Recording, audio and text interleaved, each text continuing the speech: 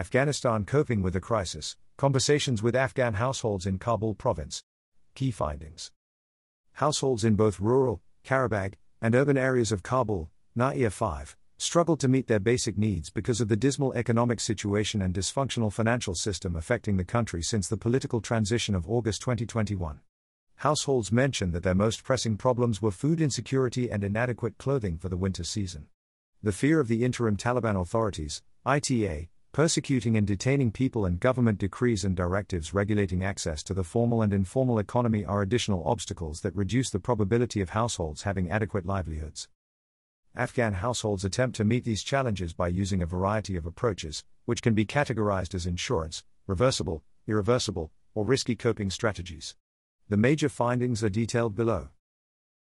The economic and humanitarian crisis has forced Afghan households to employ various coping strategies, some of which have long-term negative consequences, such as deteriorating health, debt burden, and an increased number of people living below the poverty line. There are also protection concerns over risky coping mechanisms, such as child labor.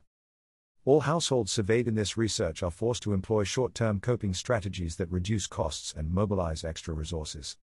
The most common coping strategy is dietary changes, including reducing food consumption, food quality, and the number of meals.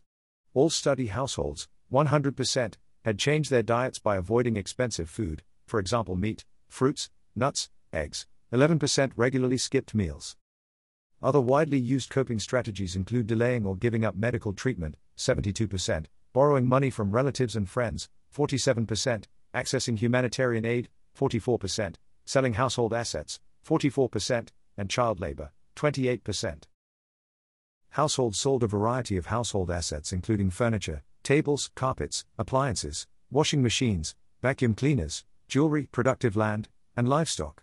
Furniture and appliances were difficult to sell because of the lack of demand and they generated relatively little income. Jewelry, land, and livestock were difficult to sell because they hold material and sentimental value for families who consider them part of their legacy. However, it was easier to find buyers for these items and they generated relatively more money. Many coping strategies have negative long-term effects. Strategies such as borrowing or selling off productive assets may be reversible but come at a cost, while strategies like eating less or lower quality foods, resulting in long-term negative health impacts, or foregoing education for work, are not irreversible. Persons adopting negative coping strategies were aware of the damaging long-term effects but nevertheless adopted them out of a lack of options. The importance of household assets differs depending on the household's specific situation. Selling land can be an irreversible strategy for a poor, small landholding family, a risk prevention, insurance strategy for mid-sized and large landholding households, or not possible at all for those who rent. The selling productive, for example poultry, cows, vehicles, sewing machines, land, and non-productive, for example furniture, household assets should be distinguished. The former is an irreversible coping strategy for households with low economic capital and no savings and would imply a different set of humanitarian responses. Humanitarian assistance is an important coping strategy, although household respondents observe that access is uneven, with some noting patterns of exclusion. For example, only one of the 17 women-headed households interviewed and 3 of the 12 households with people with disabilities or chronic illnesses reported having received humanitarian assistance. Some suggested that community leaders act as gatekeepers and that corruption in aid distribution is an obstacle to access. Others who used to work with the Republic's Afghan National Defense and Security Forces, ANSF, were hesitant to add their names to recipient lists for fear of local Taliban authorities identifying them. 3 of the 5 most mentioned coping strategies in the household interviews, avoiding expensive food items, delaying medical treatment, and seeking access to humanitarian aid, are not included in the Protection Cluster Household Survey data, demonstrating that qualitative interviews provide more nuanced responses than multiple-choice surveys. Household interviews highlight the importance of distinguishing the sale of productive, for example poultry, cows, vehicles, sewing machines, land, and non-productive, for example furniture, household assets, since the former is an irreversible coping strategy for households with low economic capital and no savings and would imply a different set of humanitarian responses. About this report. Understanding the challenges Afghan households face in their own words and what they are doing to address and adapt to these challenges is an important dimension of knowing how best to support them. Humanitarian response plans, HRPs, do not always put the agency of the population at the center of their programming. This analysis contributes to filling this gap by exploring the coping strategies that Afghan households living in urban and rural Kabul use to meet short-term basic and longer-term strategic needs.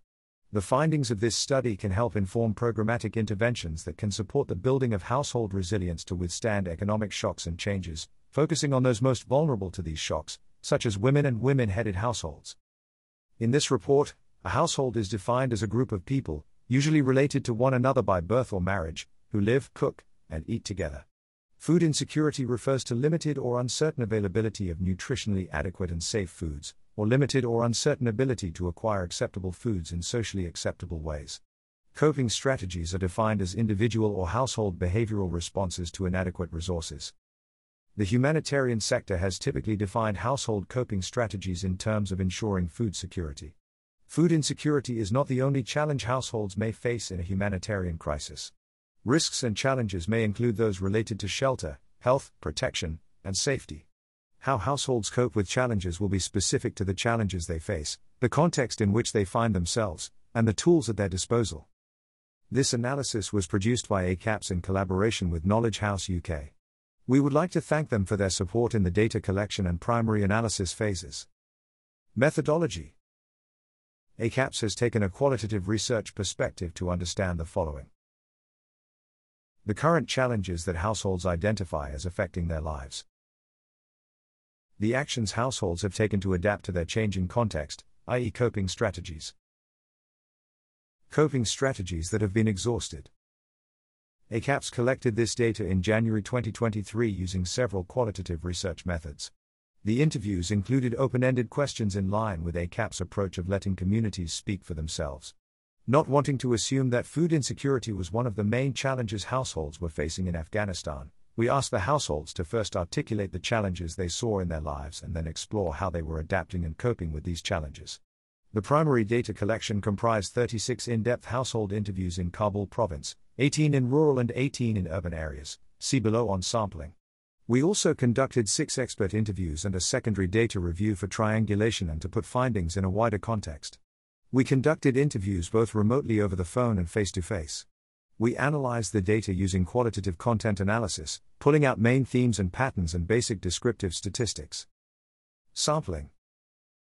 The qualitative data comes from a diverse sample of households living in Kabul province, covering one rural district, Karabag, and one urban municipality district, Naia 5, see map 1 below. Kabul city's 5th municipality district, Naia, is located in the west of the capital, and Karabag district is located 50 kilometers to the north of Kabul city and is crossed by the Ring Road on its way to Salong Pass. The selection of Kabul province as the main site for this research was based on its relative accessibility to researchers and its context as a historic melting pot with residents from different backgrounds. The province has been the center of gravity for in-migration over the past 2 decades and includes formal and informal settlements. Carrying out the research here allowed the team to reach a diverse range of households within the short time frame available for the study and to include households feeling the effect of the changes since the political transition of August 2021. Agriculture, employment with the government, INGOs, NNGOs, and service providers in Kabul city, and markets and transportation shape Kabul province's economy. Government employment contributes to a more substantial part of household incomes in Kabul province than in rural districts elsewhere in the country, which the Taliban has been controlling even before August 2021.